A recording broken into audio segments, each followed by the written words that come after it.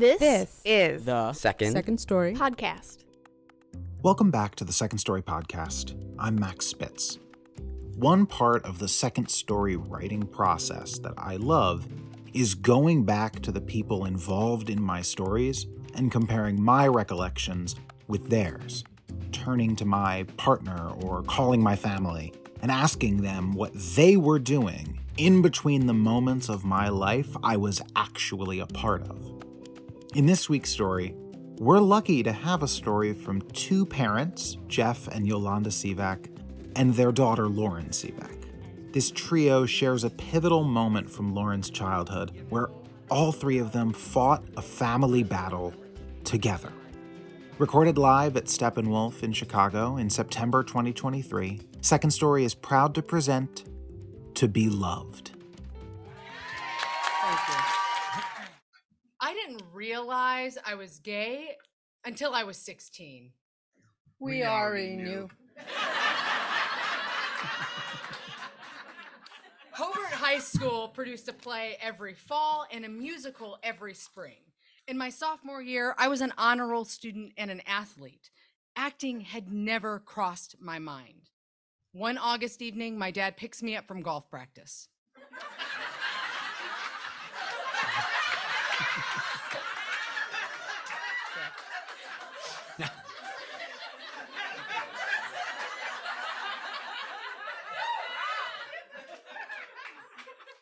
How was school? Fine. They announced the fall play, something named Harvey. Harvey? I love that movie. Oh my gosh. That's one of my all-time favorites. You have to audition. Dad, I don't even know what it's about. It's about an imaginary rabbit. Jimmy Stewart was in it. My dad tracks down a VHS copy of the original Harvey. We watch it, and I start to get excited about the prospect of acting. I practice an old lady voice because even though I'm 15 and I'm auditioning for my first play, my dad and I both know that I'm a character actor and not an ingenue.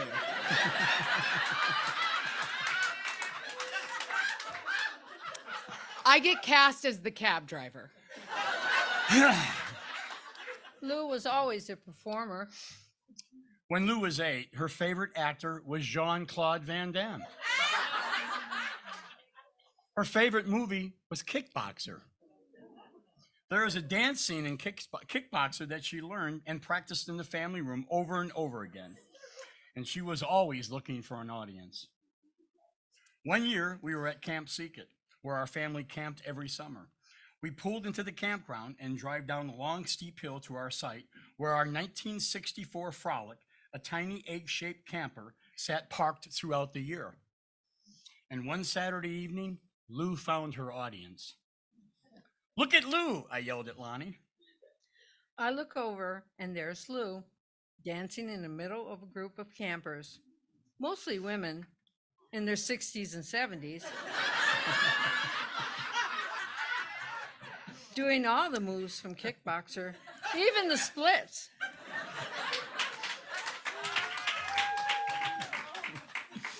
One of the older women was videotaping Lou. "I just had to record this," she said. "Someday she'll be famous." Even at a young age, Lou was enchanting. In Harvey, my character only showed up in the last 15 minutes of the play. Every afternoon, I'd run from practice to rehearsal, say my few lines, and run back to practice, never attending a full rehearsal until tech. That's when I met the rest of the cast, the juniors and seniors who I would soon idolize, and Natalie. A fellow sophomore who was in charge of hair and makeup. Natalie was shorter than me with long curly hair and big brown eyes, red lips, and perfect eyeliner. Her job, make the cast look as good on stage as she looked backstage. And Natalie looked good. Flanked by mirrors and round, bright bulbs, I sit in the dressing room waiting for Natalie to apply my eyeliner. On the first day of tech, I was hopeless. Now, it's opening night, and I tuck my long hair under a bowler cap and I wait in my gray slacks, white shirt and suspenders until Natalie is ready for me. "Look up," she says as she stands over me. "Try not to blink." She leans in and I inhale. My eyes start to water. "Don't cry, it'll run." She lays her left hand on my cheek, red lips pursed. She leans closer and moves her right hand in quick movements. There, all done. As parents, we have always celebrated our children's happiness. We want Lou to feel what every other teenager gets to feel. Everyone falls in love. Everyone has a first kiss. I want my children to be loved and know love.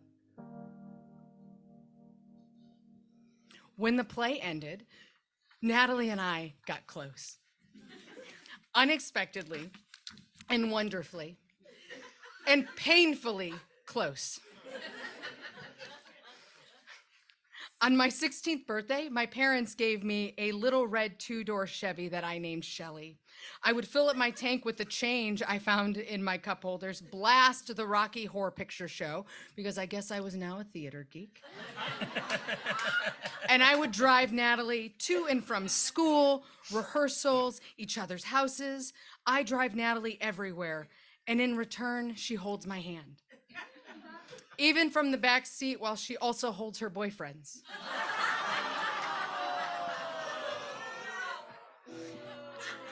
Sitting behind the driver's seat, she holds his hand with her right, but her left, she sneaks it underneath her coat between the driver's side door and seat to hold my hand.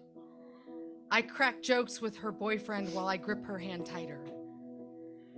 She spends the night, as friends often do, but every night we cuddle without acknowledgement. She runs her fingers up my arm, over my shoulders, through my hair.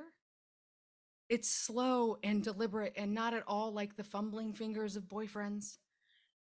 She curls into me when we sleep. All friends do this, I say to myself as I smell her hair. The scent of hope from Gap fills my nose.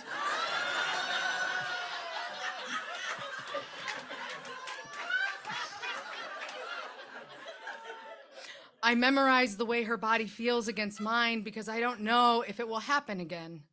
We're friends, just friends.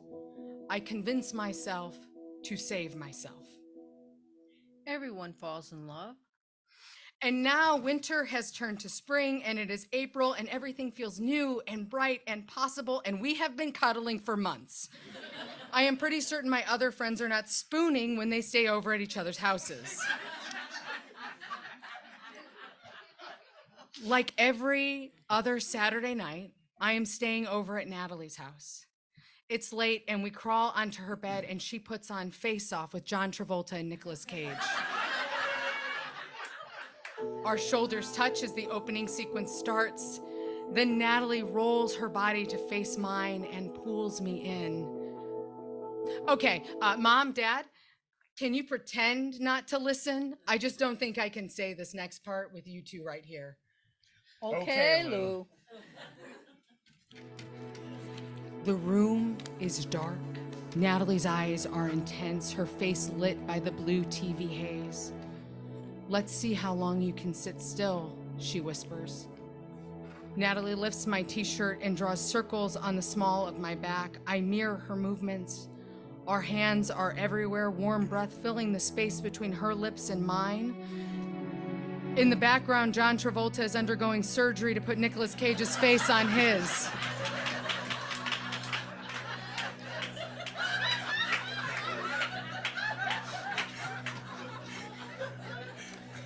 "Is this what you want?" she asks. I'm afraid I'll be bad at this. Our lips lock. Everyone has a first kiss, and this was Lou's. At the beginning of their junior year, it became obvious that something was happening between Lou and Natalie. Lou told us they were just friends, but we suspected differently. We had seen them cuddling downstairs in the family room. When Lou finally confirmed that they were a couple, we had to decide if they could continue their sleepovers. The fact that they were in a relationship changed everything. We have to set boundaries, Jeff. Angela never had sleepovers, I said, referring to our oldest daughter. So, whatever decision we make will determine sleepovers for all our children. I was terrified. I begged my parents, please, we have nowhere else to be a couple. No one knows at school. Alone is the only place we can be girlfriends. This put us in a tough place. Jeff, if this is the only place they feel safe, we have to let Natalie stay over. Lonnie and I have always been a united front when it came to our children. We made all the decisions together. Lou, your father and I have decided that you can continue your sleepovers with Natalie. As long as the door stays open and you don't lie to us anymore. One night, in the middle of our junior year, a year after I auditioned for Harvey, and 7 months after our first kiss, I'm lying on Natalie's bed and she begins to tickle me, trying to pin me. We're rolling around, laughing, tickling each other when her mother walks in. We freeze. Norma is stern, cold. Natalie, may I talk to you? Natalie leaves and I sit on the bed agonizing for her to return. She didn't catch us actually doing anything. I say over and over. Natalie doesn't return for 20 minutes. What happened? She wanted to know if something was going on between us. Well, what did you say? I said nothing, of course, that we're just friends. Did she believe you? I think so. That night, I sleep on the floor, too afraid to sleep next to Natalie, afraid that her mother will come back.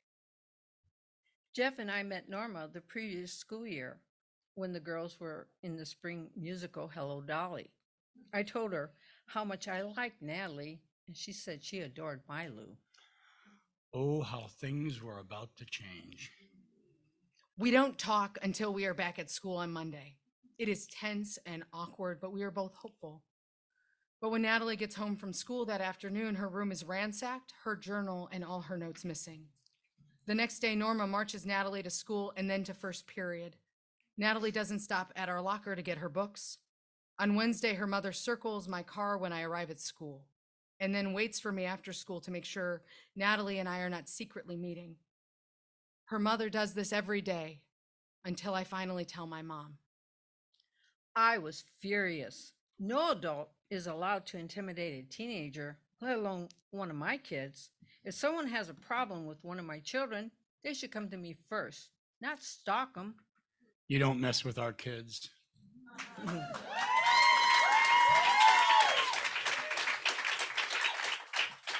That week, out of sheer luck, I saw Norma coming out of the grocery store when I was pulling in.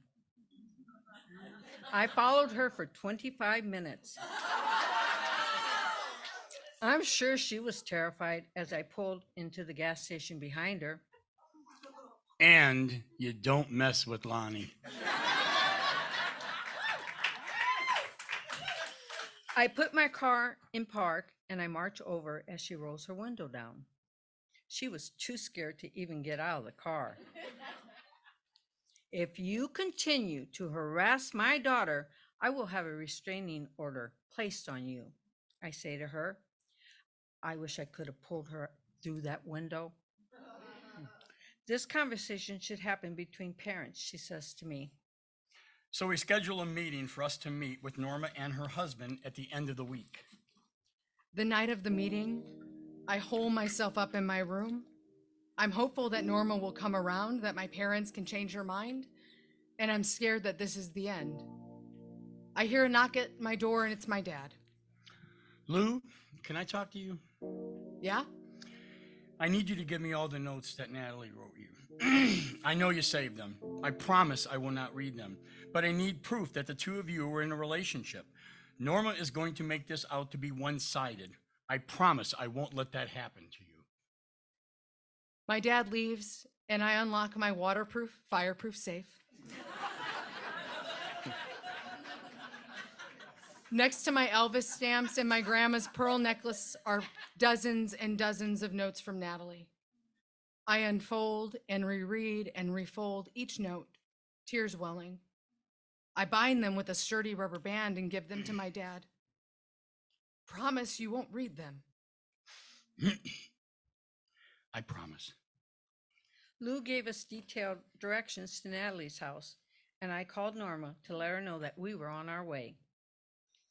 They had a home in Hobart where we lived, but Norma wanted the meeting to be in Chesterton at the home of Natalie's stepfather. As we drove down Old Ridge Road, I was playing out in my mind what was going to happen. It took a half hour to get there. It was December and cold. As we pulled up to their house, they were already standing outside at the end of their driveway. My daughter's not gay, Norma started as soon as we stepped out of the car. Lauren started the whole thing. She's trying to make Natalie gay.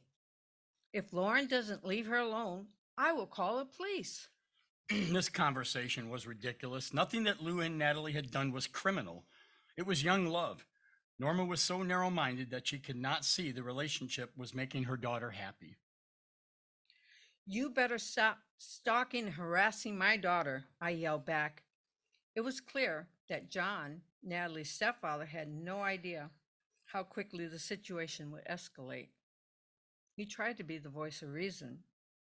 Can we just agree to let this go if the girls will leave each other alone?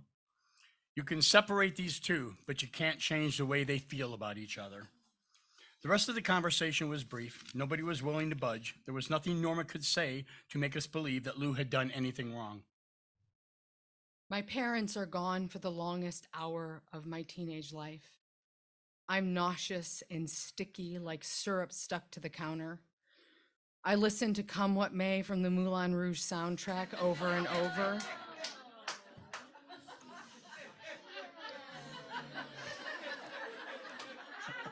When I hear them pull into the driveway, I run down the stairs to meet them in the living room.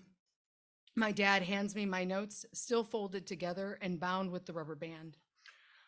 Lou, I am so sorry. Norma is transferring Natalie at the end of the semester. I am devastated. I know my feet are on the carpet, but I can no longer feel the floor. It would be years before I would feel the full impact of what happened. Something big had been taken away from me, but something even bigger, even greater, was given to me. There are moments in our lives when a relationship is tested, when you realize what a person is capable of, when you realize who you can depend on. All we have ever wanted Is for our children to be loved and to know love. And I know I am loved by you.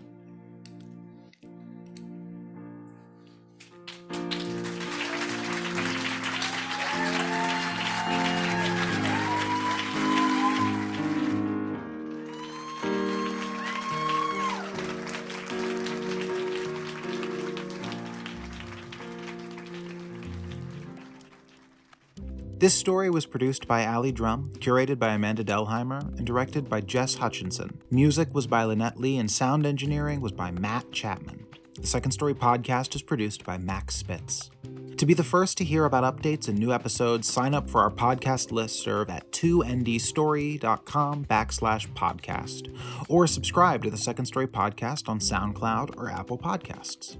Second Story is located in the traditional homelands of the Council of the Three Fires, the Odawa, Ojibwe, and Potawatomi nations. Our programming is made possible by the Arts Work Fund, Walter Foundation, MacArthur Fund for Arts and Culture at the Richard H. Driehaus Foundation, Paul M. Angel Family Foundation, Gaylord and Dorothy Donnelly Foundation, Illinois Arts Council Agency, the Department of Cultural Affairs and Special Events, Innovation 80, the Lupo Family, our Rothstein and Gina Wamick, Athene Karras and Thomas Applegate, James Lupo, Jessica Wetmore, Hannah and George Stowe, and many generous individuals like you.